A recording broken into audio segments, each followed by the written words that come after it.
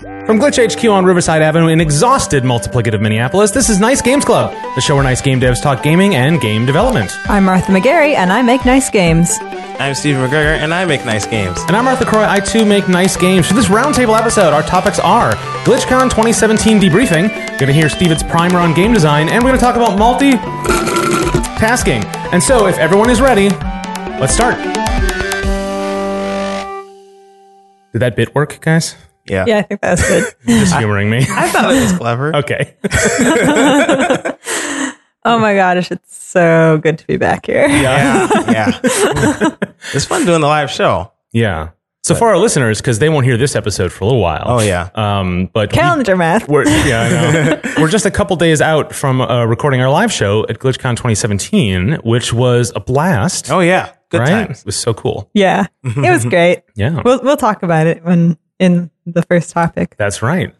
Housekeeping before we get into the topics. We're trying to be a little active on Reddit. So there's a huge game dev community on Reddit, the r/game dev. Mm-hmm. And we've started to post our show notes in that subreddit. Yeah. And we've got some pretty good response. It's also helped us grow our listenership. And so what we want to do is we want to ourselves be a little more active there as well. And we want you, the listeners, though either you came to us through Reddit or you've been with us all along, we want you to go to r/game dev, find our threads, and that's where you can talk about our episodes. Yeah. Rather than build our own sort of forum system or whatever, we figure let's go there because it's sort of built already and there's other people to talk with. And it's a way to get feedback because we're trying to find the best way to get feedback. Because Steven, you beg everybody every week. Yeah, I did it at the live show. Not enough yet. Working on it. And maybe that's just a process of us finding the right way to hear from you and sure. what's easy for you, how easy it is for you to be in touch. Reddit is the way to do that. We're going to give it a shot. So. Yeah. And also it'd be cool to just be able to communicate between one another, build up our own community. Yeah, for sure. Because I think it's probably easier for people to have a conversation than it is to engage an official feedback set. You know what I mean? Yeah. Like maybe we're being too demanding of people. The truth is people want to share their own knowledge and opinions. And let's give them at least some context for that if they are inspired by something we talk about. Yeah. Yes. So GlitchCon. Uh-huh. I think it happened recently, right? Oh man, I'm exhausted. Yeah. Yeah. But it was a really good time. Mm-hmm. What should we talk about first? Some of the sessions? How did our Dealer's sessions choice. go? Oh, yes. Yeah. You're going to hear a bit about my session in the next topic because I'm going to give you all a primer on it. But my session went really well. It was really popular. It was earlier. It was the first one of this first of the sessions. So it was kind of interesting, but it was right. It set a standard by which we all failed to live up to. Yeah. The rest of the speakers. Well, I mean, sort of, maybe, kind of. No. I think people started tapering out later on in the day, but there was a ton of people and they all seemed to learn a lot. For those who weren't at GlitchCon and who don't know, I did the game design workshop, and it was basically just an excuse for people to make paper prototypes for an hour. And they use that excuse well. They lot of awesome paper prototypes that were made. Yeah, it was really cool. It was really cool. I was really impressed. Yeah, we were Martha and I were both there. I was helping you out, and Martha, you had family there, so you participated. Yeah, it was fun. Me and my mom and my friend Felix, or our friend Felix, I guess. Yes. Hi, Felix. And who else was in our group? Your boyfriend was Dylan, yeah. Yes. He's just always there. So, and Dylan, and we made this awesome. Should I talk about this now or in your segment? We can go for it. Let's talk about it now. Yeah. Okay. So we made up a game about the fear of death, and it was like a chess game, but chess-esque game where you had a board like a chessboard, and you're trying to beat death at chess. Mm-hmm. And so one player played death and the other player played a person, and death made a bet on which things on the board you could collect. And the person had to guess which things were important and also get to the end of the board. And then a combination of that would get points. And it was really fun. Mm-hmm. Felix would tell me that he kind of wanted to start or continue on with it. Yeah. Mm-hmm. Yeah. I would be totally down. Yeah. I think the most amazing thing about the Game Design Workshop is that, Martha, you, someone who on this show has reported your dislike for paper prototypes. Like if everyone can see the big smile on Martha's face right now, like that's the success that Stephen you had. You convinced me. It worked. Yes. Having the constraint, like it made so much sense. I think why it never made sense to me before is because like at the GDC game design workshop, we had to like the constraint on the topics we could pick was so small, but the stuff we could do was bigger. Yeah. And so it was like, I don't really like like we have to make a board game based on a game that's already made. Yeah. And that seems backwards. Like this felt good because it was like you make an idea and then make the prototype for the idea. Right. Not have the idea and Yeah. That makes sense. Yeah. You're kind of like reinventing the wheel, except you're like reinventing the spokes on the wheel. Yeah. Instead of the wheel itself with the GDC one. Yeah. But you guys had sessions. How did they go? Well, Martha, you had your Git workshop. Yeah. And I missed it because I was doing my own thing. I know. But I missed yours. I heard really good things. Oh, that's awesome. It was good. I did show up at the end. Yeah. Like I only this because you ended early because everybody was picking up on it so fast. I right? know. I had estimated first I estimated too much. Like I had like people making Unity projects and all of these like crazy complicated things. And I was like, no, I got to scale it way back. And it turns out I scaled it way like almost too far back because people got through stuff in an hour and I had an hour and 45 minutes. And so, I was so impressed by everyone because it was like, I'd be like, so any questions? They're like, oh, we have it done already. I was like, oh, okay. This is Git we're talking about. Yeah. Like that's incredible. I know. That's how good this workshop was. I only was there for like 15 minutes. I was like, oh man, Git is so simple. And I was doing it in the beginning. It was great. That's fantastic. Yeah. And there wasn't a wrinkle that you had was because of the venue, there wasn't internet for attendees. Yeah. So you had to come with another solution. Yeah, so I actually made it like way better because I taught people how to make remote repositories on flash drives. Which is a thing you can do, everybody. But I think that made it interesting even to people who know how to use Git already, because not many people know you can do it offline. To have a remote offline, you can do it on your own computer. But yeah. So I think it turned out to be a boon to not have internet. Yeah. Yeah. And people were like, they were comfortable with the command line? Like, did anybody come in with a skeptical attitude? Or well, there were some people who came in with, I'm not going to understand this, but I'm just going to sit and listen. And by the end, like, props to Ellen. She like totally got everything that was going on. Nice. And yeah, it was so awesome seeing her like, being like, oh my God, this is so cool. Yeah.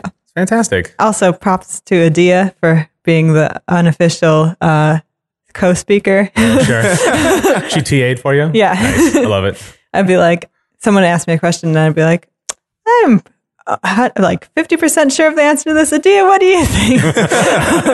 So yeah, thanks for helping me out. Oh, that's nice. Well, that was going on. I had my session, which was called Tell Me Something I Don't Know Again. It was the second time I've done it at GlitchCon. I was also at this one. Yeah, so that's the thing. I won Steven. I'm really excited about that. I mean, that's not true. I went to both of you guys's. Okay, I'm just saying. Can't I love you both equally? Yeah.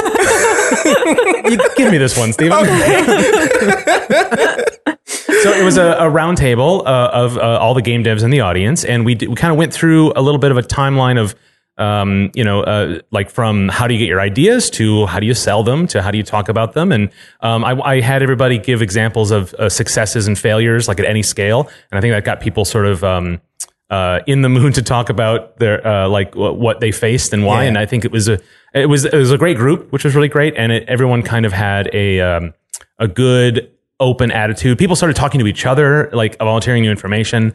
I don't know, Steven, like I have a very rosy view because I was very pleased with it, but also a couple people did come up after me and tell me how much they enjoyed it. So I felt, so warm from those reactions. But you were there. Like, yeah, I thought it went really well. I was actually, there was a couple of people who were there who approached me afterwards too.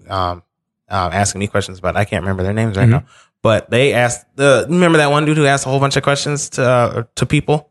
Oh yes, yeah. Yes. That one guy, you guys clearly know who I'm talking about, right? Because you were all there. Yeah. But it was really cool because there were a lot of people with different experiences. Will Tice was there. Yeah. Our pal.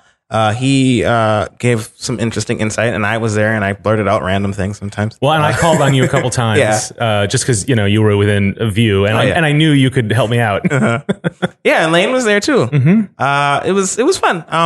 It was a good experience because you were right when you were going through the talk. What the thing you said was keep learning and keep teaching. Yeah, right. That I really like that statement because it's important. Things that other people probably don't know.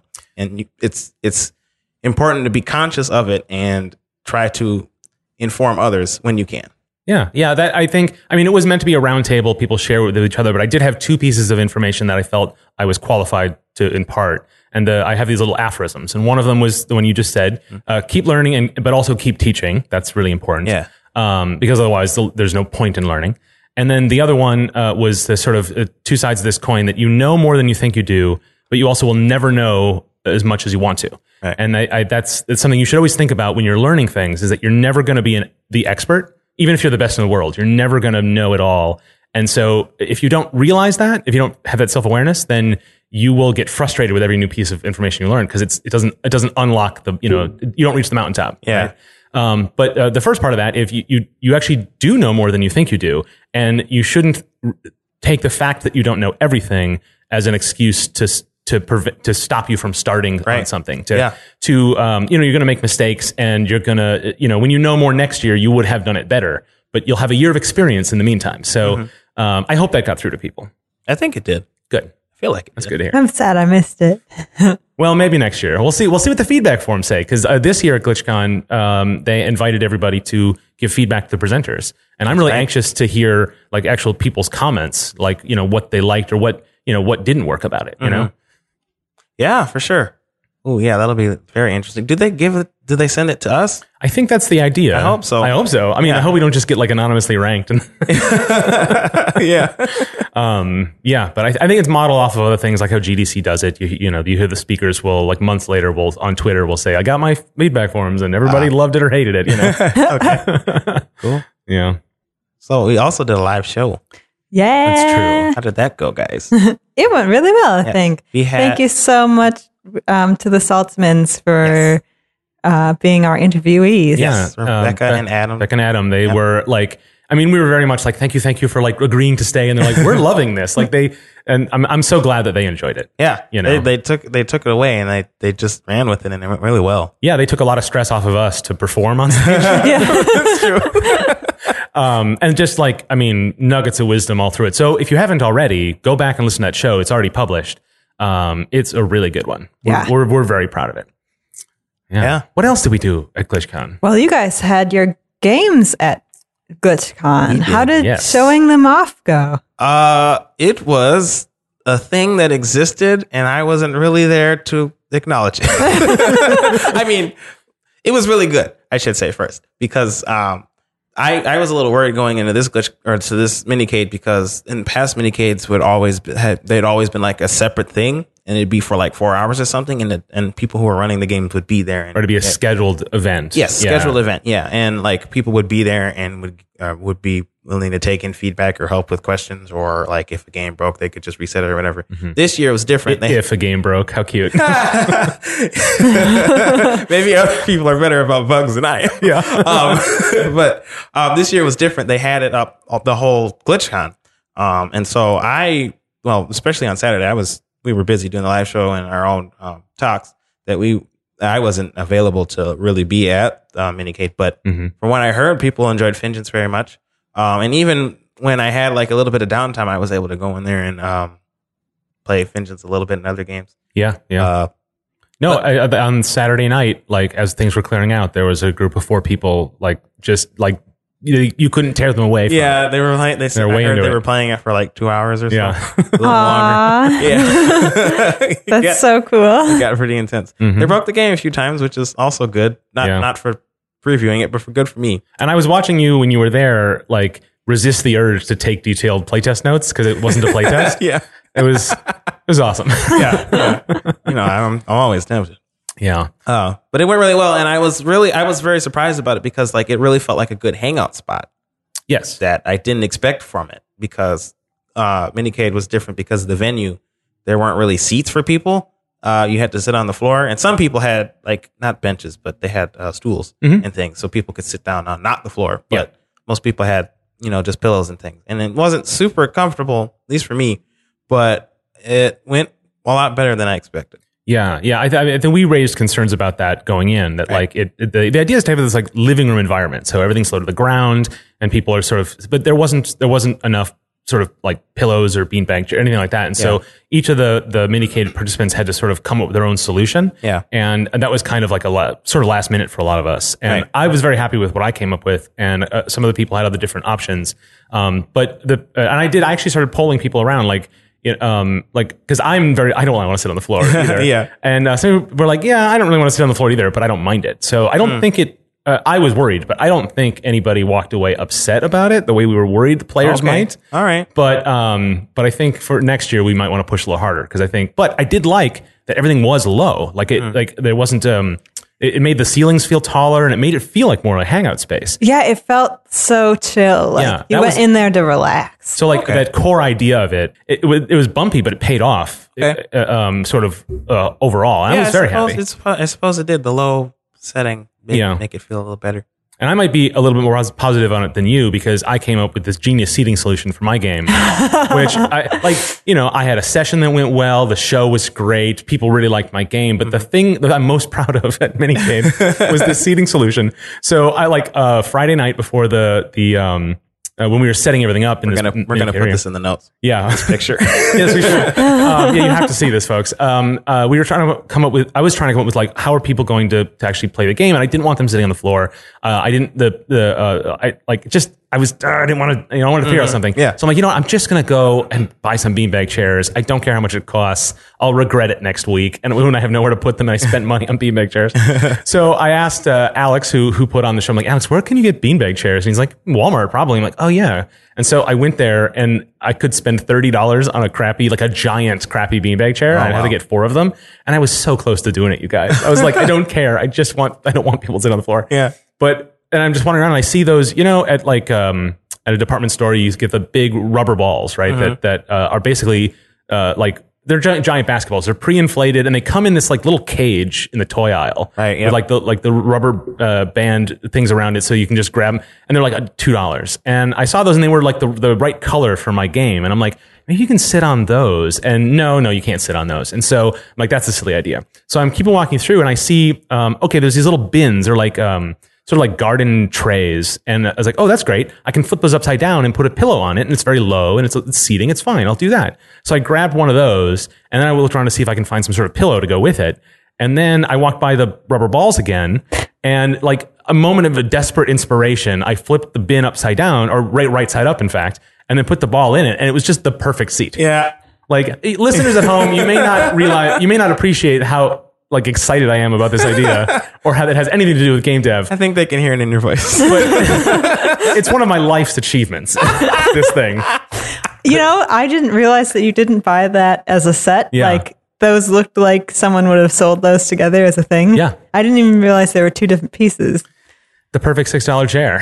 And now I have nowhere to put them, but I can just get rid of them because I can just buy them again next time I need them because they're really cheap. Yep. We'll put the picture in there and so you can I don't know, appreciate how excited I am. Marvel at it. Yeah. Also, people like my game, I guess. Like, there was that, yeah. But just like yours, people who got into it really got into it, and I think that's a good sign. You want a lot of people to play for 5 minutes. That's what you want. But what you always end up getting, or at least, I mean, if your game is any good, you end up getting some people who love it and other people who just walk right by it. Yeah, and that feels kind of weird and almost kind of bad. But in truth, that is how an audience is going to respond to it, is you're going to get people who love it and most people will never play it. So I felt pretty good in the end. It was not as much downtime as I was worried about. And people would just stick with it. And which also meant it wasn't breaking as much as I thought it was. So I was very happy. Oh, also shout outs to Newt One, Devin Ari. Yes. For winning yeah. Minicade. or winning minicade. What was this? Game of the year. Player's choice. Player's choice. That's the word. So just like with the sessions, you could go to a URL and vote for which minicame game you liked. And Newt won it. And they got little tiny trophies at the closing ceremony. It was very cute. And I think Dev and Ari were like not expecting it. So it was very cute. And if you want to hear more about their game, they were on our show recently if you missed it. Yes. Talking about their nonviolent game. So check out that old episode to hear more. Yeah, cool. Do you want to talk about the venue? Because we kind of touched on it. Okay. Steven was not excited about the venue. I did not like the venue very much. No. It was the Soap Factory in Minneapolis. Yes. It's an artist gallery. There's no permanent installations there usually. It's an ongoing thing. They do a thing at Halloween called the Haunted Basement. I mean, it really is an old soap factory. It's this like dingy Brick. old building, and they really make Splintery it, floors.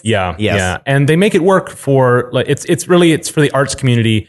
Like for the people who like don't have the money to put it in like a proper gallery, which is most artists. And so I've always loved that venue because of the service it provides, but it's kind of not a great place to walk around in. No, so, not at all. I totally appreciate it. Yeah, there were metal plates all about.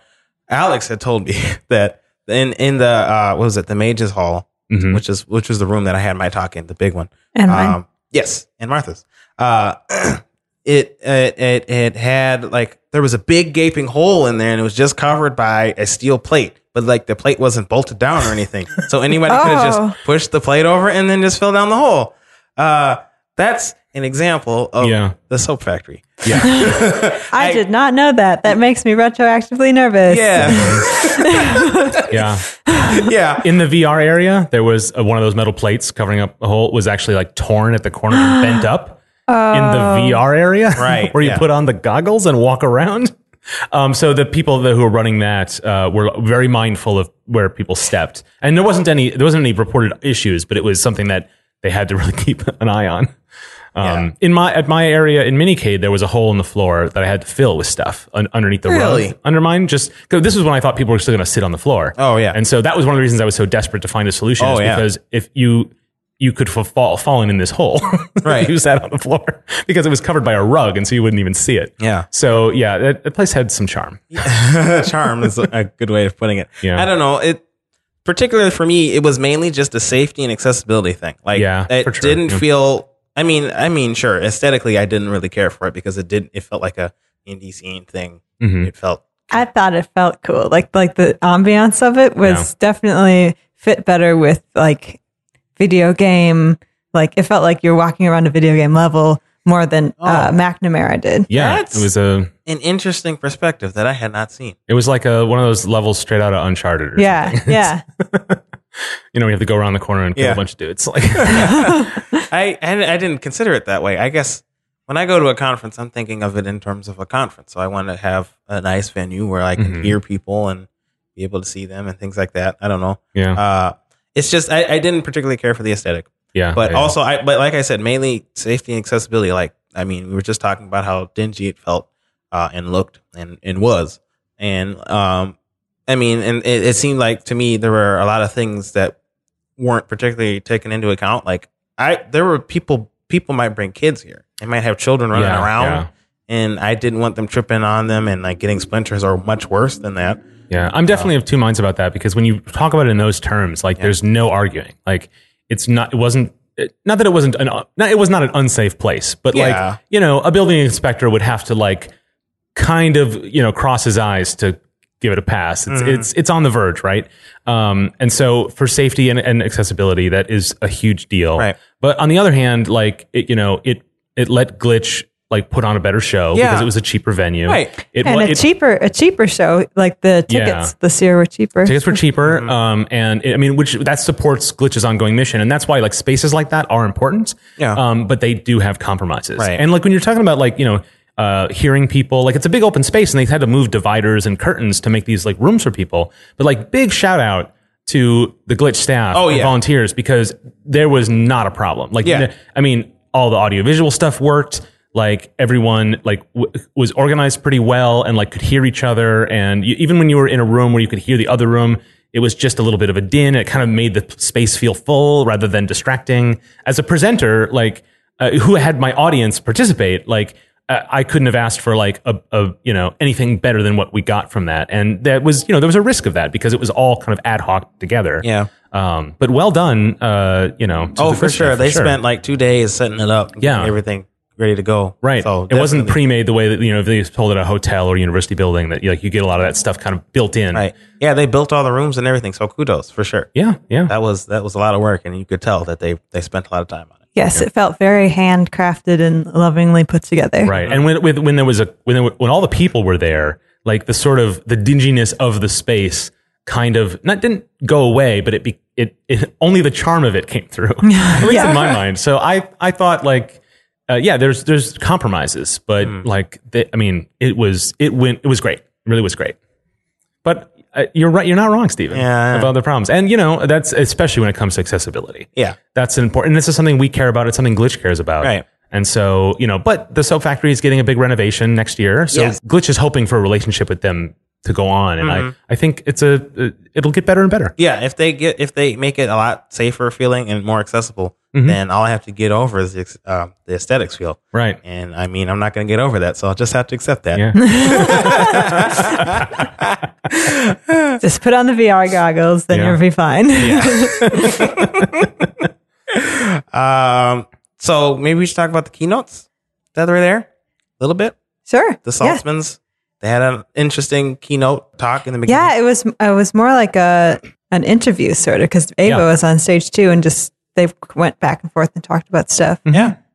Which made their agreeing to be interviewed by us later that same day all the more appreciated. Yes. Thank you. Their talk was super interesting. All about running an indie studio and also running a publishing thing and then having their relationship together. Yeah. Because they're totally married. Right. That's how they expressed it. Totally married. Yeah. Right? Then there was a story where they said that Becca they were in an article, and Adam and Becca were in the article, and then somebody commented on there, and they thought that Becca was the mom. Oh yeah, right. Or something. Which, so she makes it clear on her Twitter that she's married to Adam. Right. that was something they mentioned in the keynote, and they sort of touched on a little bit in our show, is the idea that Becca has to face the sort of like assumptions that people make about a woman in gaming. Yeah. And I thought that was so interesting because like you meet her and talk to her for 5 seconds, and you can't imagine that she's anything other than like the amazing Becca Saltzman. Yeah. And it's interesting to hear that how common it is and how on her guard she has to be Finji's fairly successful these days, and she's the CEO, of that company, and she's also a game designer there, and but that she still has to fight against, and she has to prove herself again and again. It's sad and it's telling. But she handled it. Yeah. And also Heather Kelly. Yes. I overslept and missed the talk. So what did you talk about? This was the Sunday keynote. Yes. I think I was in the middle of preparing for Finches a little bit, but it was kind of I saw the tail end of it, and it was pretty interesting. She talked about like what you should do as a game dev to like I guess to help other people out, sort of like that. And so one part that was kind of interesting, she had everybody like whistling what's the name of that song? Back the Knife. Oh, awesome. Because she was like, I'm not good at whistling, but I'm going to do it here, and you guys are going to help me do it. And so we were all whistling Back the Knife with her. It was pretty fun. But like at that point, it was about like you shouldn't make fun of people who are trying to learn things. Right. And it goes back to your talk. Like you should be willing to teach people, and you should be willing to acknowledge that you have shortcomings too. Yeah. And a team working together can multiply each other's efforts. Yes. Just as we did when we whistled. That's awesome. I missed a lot of it too because I set up my game on Sunday, and then I started playing Will's game Atmocopter, and I missed like the first 20 minutes of the keynote. Atmocopter is good, guys. Oh yeah. Yeah. That's fun. It is really good. Yeah. That's funny. Well, that was GlitchCon 2017. Yeah. What they got, like wasn't it like 90 hours worth of content or something and like then you that? need to trim it into 44 hours. Not even. It's less than 44. Like I think it was 36. 39 39. sessions total. I remember hearing that. I don't know if that was the final number. but around I think it was like 39 hours of content. it was a good balance Yeah, shout out to the selection committee. Y'all did a good job. Oh, yeah. for sure. We say as speakers. People who got in. It was competitive. I submitted 2 yeah. talks and a micro talk, and I got just the one in, and I think that's like made sense. Like it was a packed conference. You Yeah, know? for sure. We're lucky to have spoken there. It's true. And if you're out there and you've got something you want to say next year at GlitchCon, think about it. Think about joining up. That's what would make GlitchCon 2018 even better is if your talk is in the lineup. So think about it. You got a whole year. Yeah. Yeah. Also, a Mario Kart Switch thing. Oh yeah, you were talking before the show about how we were playing Mario Kart. It was so before the show. cute. Mark and Steven were playing on their Switches here in the clubhouse. And then Steven's brother, Charles, was on the phone. Yeah. And then Troy was online. Yeah. Troy Strand. Friend of the show. Yeah. It was pretty fun. Yeah, it's so easy to start those matches. But there wasn't a lot of that happening at the conference. Right. And you were really hoping there would be. Yeah, I was kind of disappointed. in Yeah. that. I mean, I understand it's a conference. You're trying to learn. You're trying to network and things. Yeah. But you could also network through your Switches. Yeah. saying. But up 'em. So, Steven, Yes. you did this really, really awesome talk on game design. I mean, that's what I've heard anyway. It was so great. And I think it'd be great if you gave that same talk for our listeners, maybe. Hey, okay. I can try. It's going to be kind of difficult. You guys can follow along. Ooh. So I'm going to have the slides on the show notes. Oh, that's good. They're not that exciting slides. They're missing a lot of pictures. I should have put more pictures in there. You said that, but you had enough. Yeah, They were good. I think I they're had good. like 4 pictures. They were fine. I mean, the pictures were cool, but just not enough of them. But anyways, The meme to slide ratio is not high enough. yes. Dang it, ratios. Could do a whole rant on ratios. So in your workshop, there was 2 parts, right? Yes. You had the presentation Right. and the workshop itself. Yes. So what are we going to hear? The presentation is the thing you guys are going to hear here on the show. The workshop thing, I'm sorry, you would have had to have been at GlitchCon to do. You can. They can do it at home. You can. It's a take-home project. Hey, I mean, if you're constrained and restricted enough, you could do it for the 60 minutes. But I mean, I'm not there to say, hey, stop. So, Set a timer, everybody. there you go. So what is game design? You guys know what game design is? I hope you guys know what game design is. Wait. I didn't need to be prompted. Oh, yeah, no, I'm just kidding. This is the first slide I had, aside from the one that introduced myself. Anyways, I pulled the Wikipedia game design definition, which was game design is the art of applying design and aesthetics to create a game to facilitate interaction between players for entertainment or for educational exercise or experimental purposes. Yeah, but nobody knows what that actually means. So, I what it really is just the crap you put in your game to make it, to make it interactive or to make interesting choices for the player. Like jumping or shooting or power-ups, things like those kinds of things. It can be as large as like a specific genre. So like if you want to make a shoot 'em up like Vengeance, or if you wanted to make a platformer, sort of like Metro Nexus or whatever. Those are the kinds of decisions you make when you're doing game design. What you do when you start it, at least how I like to start, is like I have an idea or an emotion or whatever kind of thing I want to start with, and I run with that. So like, for example, if with Vengeance, we're designing with teamwork as the core. So whenever we have a question about what we want to do with our design, we'll go back to that and say, how can we make this emphasize teamwork more? And we try to figure out the best way to do that. I made a character called Gwen. Oh, dang, we should link to Gwen's picture. Yeah. Because I love that picture so much. My brothers are working on art for Gwen finally. Yes. It's like the best. Like, I don't ever want to play another character in Vengeance because of that picture. But anyways, Gwen is I wanted to make a support tank character for Vengeance because Vengeance is a cooperative shoot 'em up. And so everybody has particular roles. Some players are tanks, some characters are damaging characters and things like that. So I wanted to make a support tank character, and so I designed her kit to be in that. And you can see that in the slide that Gwen is kind of fits that role. Like she has the ability to slow enemies down around her, and she's encouraged to be up close to things like a tank would, and she has the ability to drop a mine, which would tank for her, or would tank for her and her team. those kinds of things. Also, like at the Global Game Jam or at GameCraft here in Minnesota, which is really confusing. We should figure that out. But anyway, they prompt you with a prompt, I guess, like a theme. Last year's theme was waves, and that helps jog ideas in your head so you can come up with a solid idea of a direction you want to go in. It's a lot easier to design when you have an overarching goal or idea versus just doing anything, because restrictions are actually, strangely enough, helpful. Not just helpful, but like freeing in a way, because that's something you don't have to think about. The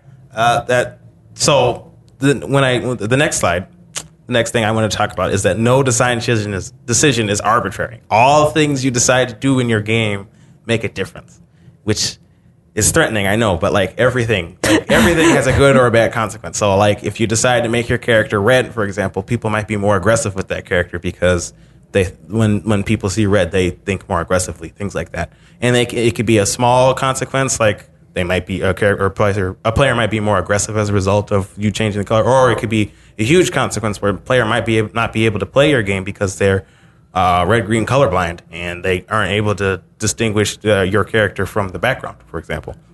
Those are the kinds of things you have to pay attention to. And every decision you make has a cost that you have to keep in mind. So like if you decide to make your character red, you have to make sure that you have to consider that some people might not be able to see what they're doing on the screen, and you have to keep that in mind and think, well, maybe it's worth it because I really need this character to be red. I don't know. So like player approachability, or like making sure that expert players have something to do or have enough depth in the game in order to be involved and engaged in the game, things like that. Those are important. But it's also, you shouldn't think about it too hard because I mean, it's stressful, but it's not everything you decide to do in your game is going to cause failures, cause the worst. Your game will be okay, guys. It'll be fine. Fun decisions. Yes, fun decisions. But also, it's important not to think about it too hard because over-designing is bad. And what over-designing is putting in too many rules or mechanics into a thing to make it work for what you're trying to do. So, I don't know if I can come up with a good example. Well, in Fingens, for a long time, you had an energy meter and true. A cooldown. We did. And you recently changed that. We did. I wouldn't really call that an example of over-designing, but but you're right. Both energy and cooldown served similar purposes, and as a result, we decided that we didn't need the energy costs. They were, in fact, balanced between each other. Right. It was complicated. Yeah, it was more complicated than I suppose it needed to. Dang it is over-designing. Darn you, Mark. I've been having this conversation with him for a while, so it's true. But I mean, you made the change, and and it's great. It's good. Yeah, yeah. So those are the kinds of things you need to be wary of. It reminds me of that one episode of Magic School Bus where Carlos is trying to make a new instrument, and he just keeps adding on more and more pieces of stuff, and it keeps sounding worse and worse and worse, and he doesn't know what to do. And finally, at the end, he's like, all of this stuff is preventing it from doing the thing it's supposed to do, which is vibrate and make sounds. So he throws everything off and it's just down to the bass thing, and it sounds great. And that's great. Everyone wins. That really does sound like a game design process. It totally does. That's a wonderful example. Love that. Miss Frizzle, secret game dev. Another way to prevent yourself from thinking about your decisions too hard is to just make an arbitrary decision. So maybe you're trying to figure out how much health this enemy should have. Oh, did you have? But I thought there were no arbitrary decisions, Stephen. Well, sorry. There's a trap he laid in his presentation for you. There aren't. If you're making an arbitrary decision, you're trying to figure something out more about your game. That's why you would make an arbitrary decision. So if you're trying to make an enemy and you want to figure out how difficult this enemy should be to kill, or whatever. If you could put just 100 health and see how much health, how long it takes players to kill them, or whatever you have to do. If it takes them forever to deal with this enemy, then you might go, oh shoot, maybe I put too much health in there, and you might cut it in half and put it at 50, and then that might just be enough. So to give you a better idea of what you want and what you're trying to go for. Yeah, to work your way towards a directed decision, you need to make a couple of arbitrary ones to sort of feel out the possibility space, right? Like trial by error. yeah. Exactly. Yep. It's actually a strategy in Sudoku, which is interesting, but I guess that's part of where they came from. Another strategy is to just work on something else for a moment, because like you might be sitting there and thinking about it for hours on end, and I've done this. I do that a lot. Oh yeah, and so it might just help to move on to something different. So like maybe you need to draw. Maybe you've been trying to draw this character for forever and a day, and you're just not getting anywhere. Maybe if you go and work on programming the AI of the enemy, you might have a better idea of what you want. Or something like that. And also, it's good to play other games because, we're also game devs. We hopefully enjoy playing games as much as we do making them. Well, maybe not as much, but it's helpful and inspiring to play other games. Like sometimes I've gotten inspired from other games, like with bullet patterns and things. It's helpful to see other people's bullet patterns and work with that. And also, I have a whole slide dedicated to this, so you know it's important. Play testing, guys. Play test early, play test often. Be like the tagline of our show. Yeah, I've not heard that before, Stephen. What? How important is that? Extremely important. I hear it doesn't matter at all. Oh my goodness. Get out. It's extremely important, guys. You never know if a decision will work until you do it. So you never know if your game will even be fun until you play test it. And I think people during the workshop, they figured that out pretty quick. They had a better idea of how important it is to play testing.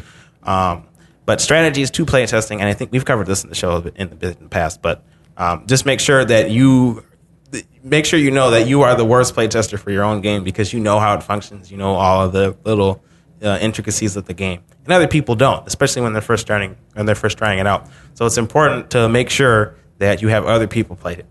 Maybe friends and family, preferably those strangers are the best because they will probably be filtered because they're nice, especially here in Minnesota and in the clubhouse. But they won't have any biases towards the game. So that's something to keep in mind. Hopefully you can get some strangers to play. Maybe bring it up to a play testing event, or maybe just bring it to a coffee shop or something. I don't know. And just go, hey, are you busy? You want to play a game? I don't know. So scary. One of the things we do is, we play test among each other, and that seems like it should be the opposite of what your advice is. But I think it works because we have a level of trust. Right. So we're able to be critical and without ruining our friendships. Yeah, and when I get a whole bunch of friends and people to play, I'm looking for a focus testing thing. Yeah. So people going at the game for a few hours. When you're play testing it, you just want people to play it for maybe 15 minutes. Yeah. Not a huge time. Not a huge time, because you got to keep in mind that they have lives too, and they don't want to spend all day playing the game unless you ask them to. But make sure you iterate off of that feedback. You take that feedback in, and you try to benefit your game from that feedback the best you can. So if someone's having a very difficult time getting through this level, you might go, oh man, maybe this level's a little hard. And you might adjust numbers to make it easier for them. But make sure that just because somebody gives you feedback doesn't mean that it is the end all be all. Like if you're playing a platformer and someone's like, I really like point and click games. I wish this was a point and click game. You probably shouldn't change your game to be a point and click game because, aside from point and clicks not being that fun. Hey, whoa. I'm kidding, sort of. About to get not nice up in here. A point and clicks are completely different genres, so you don't want to change your game for that. Just make sure to keep that in mind. And I know it's difficult to open yourself up to criticism, but it's important that you do it because you want your game to be as good as it can possibly be, and you can't do that until other people play it. And I would assume that, I suppose every game is different, so maybe you're making a game for yourself, but most of the time you're making a game for other people to enjoy. And so you want to make sure that other people actually do enjoy it. Yeah. And then this was the part when I'm like, hey, let's try it, guys. And then everybody broke up in teams of 4. Well, maybe you can describe. So people at home, if you've got, most people are listening on commutes and stuff, but if you got an hour, whatever. Yeah. Here's a great activity to try. Yeah. That is a good point. Okay. So ideally you would be in a team because it's difficult to. It's not that difficult to prototype on your own, but it's helpful to just have somebody to bounce ideas around. So I suggested people have teams of 4. and I had a whole bunch of materials. I They had should get some friends, say, hey, do this activity, and then Yeah. you could also introduce them to this program. yes, I love it. So I had the materials I had on the table for people to play test with. I had note cards, I had Post-it notes, I had Starburst, which I should have I should have warned people about initially because there were some people eating the Starburst when they were swinging at the top. And it was, I mean, they were supposed to use them for pieces. I would suggest maybe using actual pieces. But I mean, if you want, Wasn't that Ava's idea? It was Ava's idea. It's a good idea, though, right? It was, People yeah. did appreciate it. Yeah, and it was nice because there's like no cleanup. You just eat the pieces and move on. Well, you left some behind for the next workshop to eat, Yeah, too. it worked out really well. But yeah, that's all you really need to do. So you just have your team of 4 or whoever. Maybe you're by yourself, and then you have those materials I described, those and pencils and things to write with. And then I gave everybody on the thing a theme, and that theme was emotion. So I wanted people in each team to come up with an emotion, and it was a pretty wide range of emotions. There was like jealousy and fear of death, and a whole bunch of different things like that. Mm-hmm. I'm surprised nobody picked like happiness or joy. They were, That was just boring. I guess. Newt 1 has got that one covered. That's true. That's true. So, Stephen, why would people want to start with an emotion and not a mechanic? Because starting with a mechanic, like with games, when you're coming up with a game, it's not so much important how the mechanics work exactly. You want people to feel a particular thing because you want people to enjoy the game. And if you base your game around a mechanic, like if you, for example, say, I'm going to make the best jumping platformer in the world, it's very difficult to make design decisions based off of that. But really the emotion behind that is like, I want to be the best acrobat in the world, right? Yeah. Like if you were trying to make a game like that, instead of trying to make your game feel as the best as it can by jumping, think of it in terms of making the player be the best acrobat and feel like the best acrobat while they're playing the game. And that will help your design decisions moving forward, as opposed to like basing just basing your game off of a mechanic, because it's really easy to just add mechanics on top of that to build that mechanic up, as opposed to like adding mechanics to build an emotion up, because it's really difficult to determine whether or not this mechanic is helping this other mechanic unless you have a base thing to feel from it. Right. Right. Yeah. I mean, this I resonate so much with that idea because of how important I feel. I want like games to be art. Yeah. And you, as a real like mechanics design guy, the fact that that is equally true from that perspective is really cool. And people in that room, in that workshop, like that was their aha moment when they understood that. Yeah. Yeah. It went really well. I was very pleased with it. Hopefully it goes well for you at home as well. Yeah. Yeah. Yeah. Send us your games. Yes, send us your games. If you do this at home, tweet at us at Nice Games Club or get us hold of us any other way. Yeah, contact@nicegames.club is our email. You can tweet at us, of course. Yeah. And you could comment on the Reddit post for this episode. Or just, you don't have to send it to us, but you should be sharing it anyway. Yeah. Right? Because that's part of your doctrine is Right, to yes. share it, play test it. test. But we want to hear, because I think Stephen's workshop was a big success, and the only shame of it was that not more people could have participated. Yeah. So let's make that you. Yeah. But yeah, that's my talk. It's fun. Yeah, I wish I was sort of a TA for you, and Yeah. I was very happy to do that, but I do wish I could have participated. Yeah. Because people really loved it.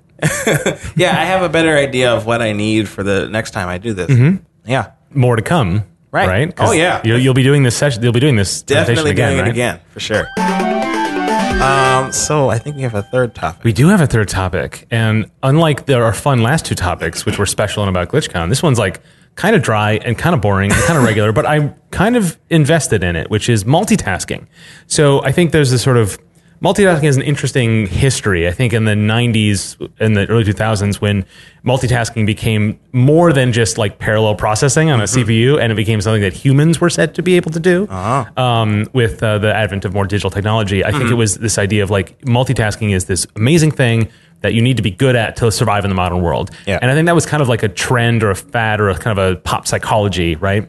And then more recently, because it's now been studied in how people do or task switching more specifically, the consensus has arrived basically to say that it's basically incredibly inefficient. That, people who, the example they always use is like information workers, people who answer emails, have meetings, do reports, or, whatever. And if all of that is happening at once, and the fact that we always have access to work emails and even like social calendars and stuff that just sort of ping us all the time. Yeah. All that task switching can really slow us down. It can stress us out.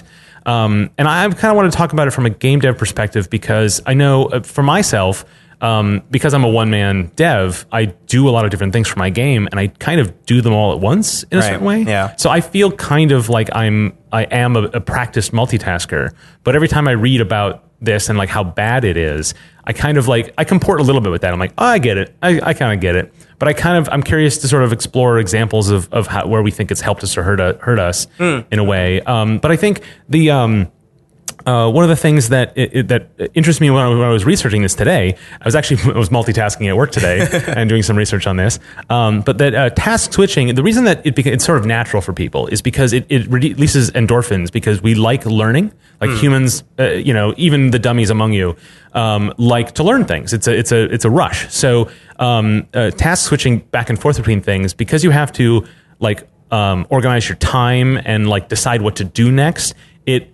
It is you actually are learning not just about the things you're doing, but about the process of doing it. Okay. And so it becomes very attractive to do it. It also puts your mind in that mode, which can make it very effective to do smaller tasks. So it actually can have a benefit.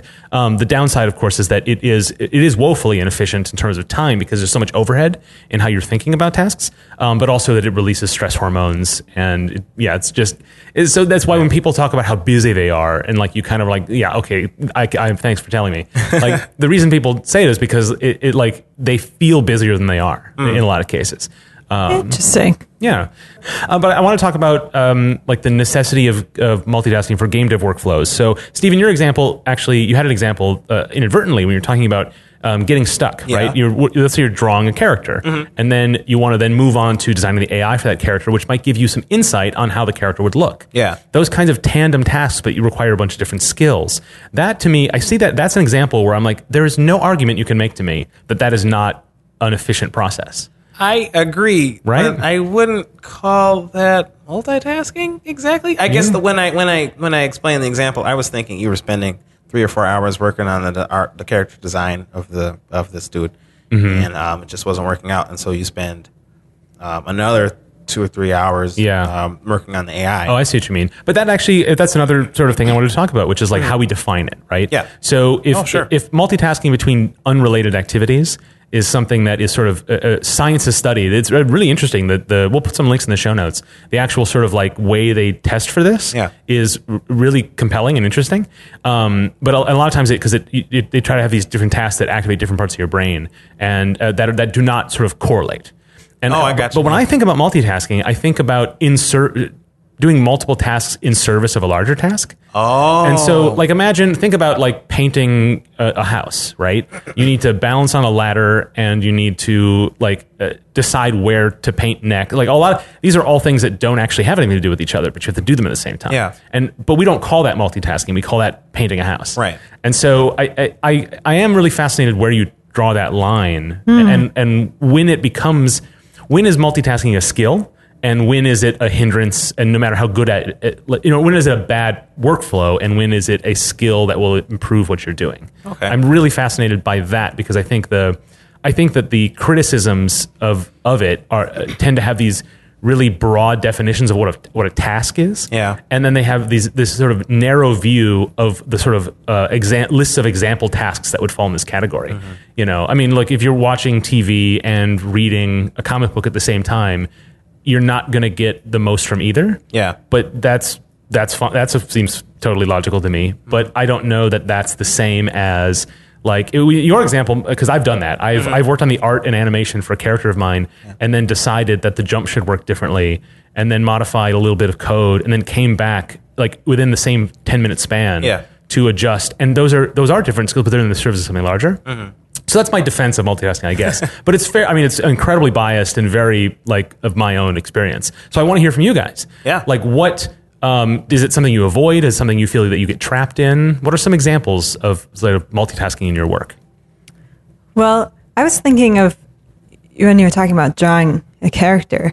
There's a lot of advice for art to like when you're drawing something to be at the same stage for each piece of it, and that's like advice in order to keep things like proportional and stuff, because you'll start working like if you just work on someone's face and then like get it so detailed and then start working on the rest of the person, right, you can get like off on that stuff. And so I like see.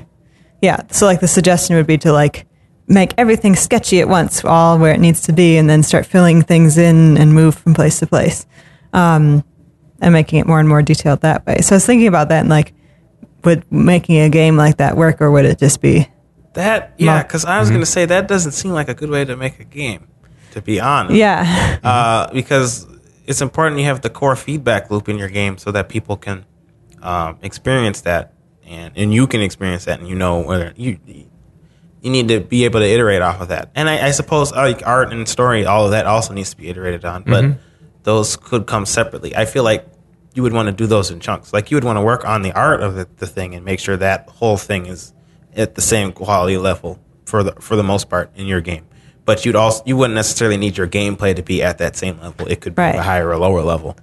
I don't know. But they do need to move together to some extent, right? I mean, we've actually brought this up on our show before, about like developer art and agile as a process, where you kind of want to have. I mean, you don't want to have like you don't want step one of every little thing all there, right? But you want what you don't want to leave anything out. As you move forward. You're right. Right.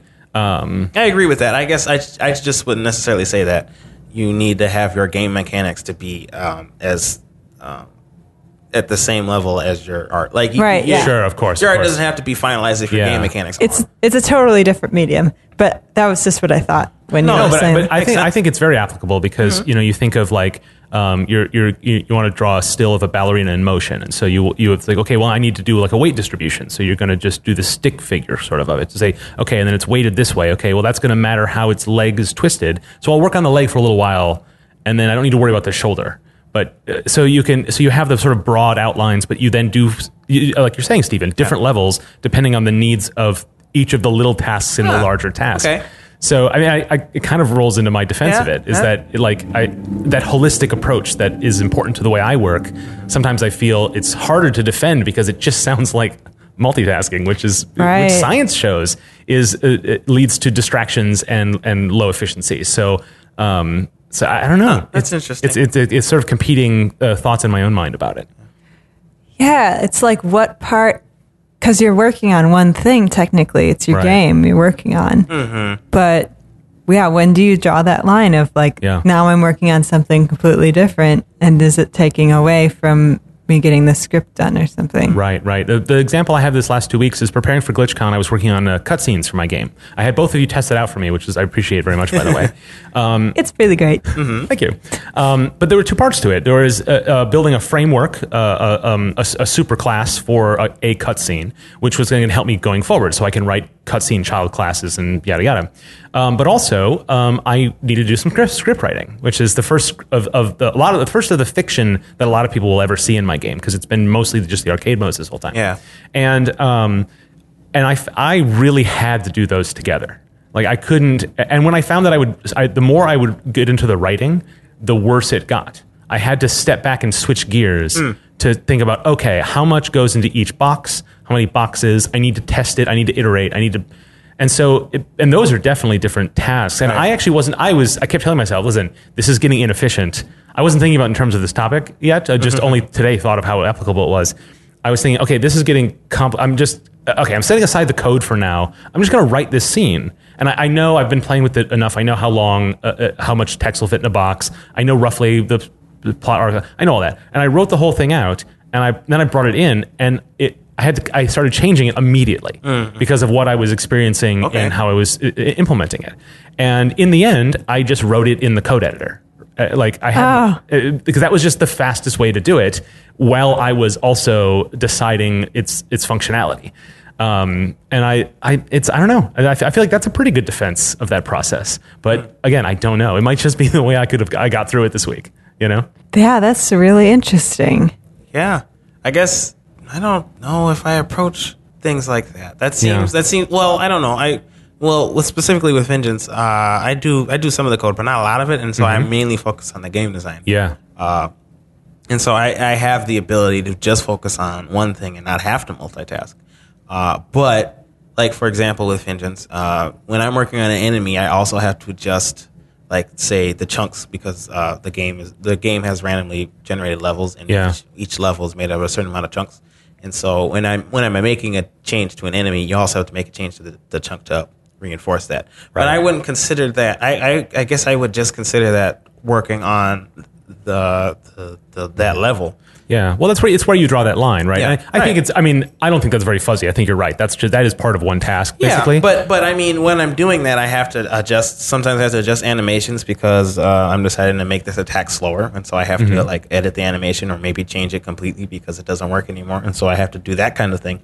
And then in addition, I have to change the numbers of that enemy to make sure that that enemy is balanced and isn't like too hard for players to take down, but also isn't too easy for players to take down, so they're not a challenge. And you have to make sure that the scrap is, or you give people enough reward for taking down this enemy and things like that.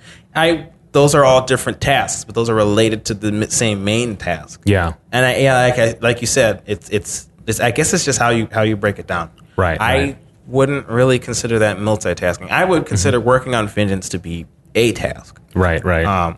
And I don't mean to challenge that at all, no. or to say like nothing is true. Right. But I think that just framing it in those terms tells me that there is a line, and a lot of times it's very clear cut. But I think that people tend to think that that what a task has a definition when they think about these things. But I think there are many examples where it's fuzzier than you imagine. Yeah. And it does, like when you're saying like you don't really work the way that I described myself working, which that tracks with sort of the other thought I had, which is in some of the resources I was looking at was saying that people who are multitaskers, according to the definitions that the studies provide, they tend to be people who are susceptible to distractions, and that's what leads to a multitasking behavior, right? I am definitely susceptible to distractions. I mean, I have a lot of jobs. Yeah. And so sometimes I'm working on them all at the same time, and so I'll have like 8 different tabs open, which apparently isn't a lot of tabs. You and your 30 tab selves. Hey, don't look at me. I just make bookmarks and never go back to them. There you go. That's how you do it. This 30 tabs mess. Right. But anyways, I'll have 8 tabs, and I'll be slipping between the 2 or the 3. I'm going, I'll edit this calendar. Oh, I better make a tweet for this. Oh, I better blah blah blah. And so I'll be flipping between them, and within 5 minutes, I'll have flipped between them like 30 times, and so I get lost as to what I'm supposed to be doing. Right. That feels like multitasking, and in those instances, I'm confused and I feel like I'm not getting what I need to get done. And so I'll recognize that and go, I'm going to get one thing done and focus on that one task. So I'll get that task done and then move on to the next. Yes. For sure. So that's... Well, I think that's because that suits the way you work. Right. And I think one of the one of the articles I was looking at saying that like science suggests that like the solution is not to prevent yourself from being distracted, but distract yourself with the right things at the right time. So kind of how we were talking about like with the art example, or like having different levels of areas of your game moving forward at different paces. Like it's all contextual. It's like move to something else when it needs to be moved to, I guess. Yeah. I think people like multitasking in itself is just like random tasks, but that's not really how it works, I don't think. But the example about like that people who are studied as multitaskers are sort of proven those people will be more distracted. But I think, well, I multitask all the time, but I also have an addictive personality. Like I will do the same thing for 12 hours. Like I will stay up as long as possible, and I will also sleep as long as possible. like you've played games with me, and you've hung out with me in the evenings. Oh yeah. Like I'm perfectly happy to go forever on whatever I'm doing at the moment. But I also feel like I switch tasks all the time. So maybe they just cancel each other out. Like I had something about like a crisis of identity today. Like, wait, am I a multitasker or am I? Do I have an addictive personality? Can I have both? Like, I don't know. If my dad were here, he'd say that there's no multitasking. It doesn't exist. Right. It's task switching. Right. Right. Right. We don't have 2 cores. Like, actually. Like, do that. If you're watching TV and reading a comic on your phone or whatever, you're really just doing one or the other at any given time. Yeah. That's what my dad says. I don't necessarily agree with that. I think you can still watch TV and get something out of it and read your comic or whatever at the same time. I find myself listening to a podcast and reading an article without realizing it, and then I'm like, wait a minute, which one am I not paying attention to? And I'm like, no, I think I got both of them, sort of. You know what I mean? You definitely don't give it your full attention to those things. It's not ideal. Yeah, like when I'm at work, I feel like I need something else while I'm doing work. So I often have podcasts on while I'm, and I find that when it's like super intense, when I have to figure something out, I can't listen to a thing. But if I'm doing a task that like I know what I'm doing and I just have to write the stuff, then like it's perfect. And I need that because otherwise I get super bored and then I'll go on and be totally distracted. Yeah, exactly. Right. You have too many cycles going to waste when you're just doing one of those things. Yeah. So you do let the spare ones off to pay attention to something else. Yeah. You know, it's funny you're describing like when you really got to focus, then you turn that off. That's the common example people say is when you're driving somewhere and you need to when you're getting close to where you need to check the addresses on buildings, you turn the radio down. Just instinctually you do that. It's like that's like the same attitude, right? Oh yeah. So it's all contextual, you know? Yeah, it's like if something needs too much of your brain to do. Yeah. Like if you can make something go on autopilot, then you actually can do two things at once: listen to something and make something. Right. Like I love to do like draw or something while listening to something too. Yeah. But yeah, that's really interesting. It's like to think about. it's pairing tasks together. I think you can be good at it. There's just the things that are good for it. Right. Yeah. It's like totally contextual. Yeah. Yeah. I'm really curious with the point and click game you're going to be working on, Martha, because that's going to require different disciplines, like really working together, even more than just like writing a dialogue for a cutscene. And so I'm curious to revisit this with you as you get into that. Yeah. I've been doing a lot of thinking about it. Yeah. Like on the bus, and I've got some design things drawn out and stuff. But yeah, it'll be interesting to see what my thoughts are on it, having my own actual project just for me. Yeah. Well, thanks for the discussion on that. I feel like sometimes I feel alone about that because I read all these articles and I put a lot of faith in them. I don't dismiss them. Yeah. But I have to comport it with my own reality. Right. I think this I'm glad I got a little more context. Yeah. It was an interesting discussion because I guess I hadn't considered it, but in some cases I do multitask, and I guess when I am multitasking in general, it's hard for me to focus on each task. So it doesn't benefit me at all, but it may benefit some, and it seems like it benefits you two quite a bit. Mm-hmm. It might also just be a wonderful lie. Hooray! We've been lying to ourselves. All right, guys, that's our show. Our first after GlitchCon. It was invigorating. Oh, yeah. What'd you say? Whoop, whoop. It's as you said. It's nice to be back in the clubhouse. Yes. Still need a few hours more rest, though. Yeah. maybe a few dozens of hours more. Yeah. Hey, if you haven't already, subscribe to Nice Games Club in your favorite podcast app, and be sure to give it a good review if you liked it or are nice like us. We super need to know you're all out there, so leave a review and tell all your friends too. And hey, find us on Reddit at Our Game Dev. We're going to be posting our show notes there. So if you want to talk about any of the topics you heard in the show today or in past shows, check it out. We'll have the links in the show notes. We also want to hear directly from you, so follow us on Twitter and all the other things at Nice Games Club. Let us know how we're doing, send us your topics, and ask us your questions. And Stephen, they should really be filling out that feedback form too, right? nicegames.club/feedback. Yeah, tell us what we're doing wrong. Tell us what you like about the show. Tell us what types of shows you like. Yeah. And just give us your notes. It's the feedback we've gotten from there has been really valuable. Mm-hmm. And so that's why we beg you each week, because everyone who fills it out is amazing. And so be amazing and fill out that form. Yeah. nicegames.club/feedback. Lastly, you can find out more about the show and your nice host, as well as get all the links and notes from this and other episodes at nicegames.club. So until we start again, remember to play nice and make nice.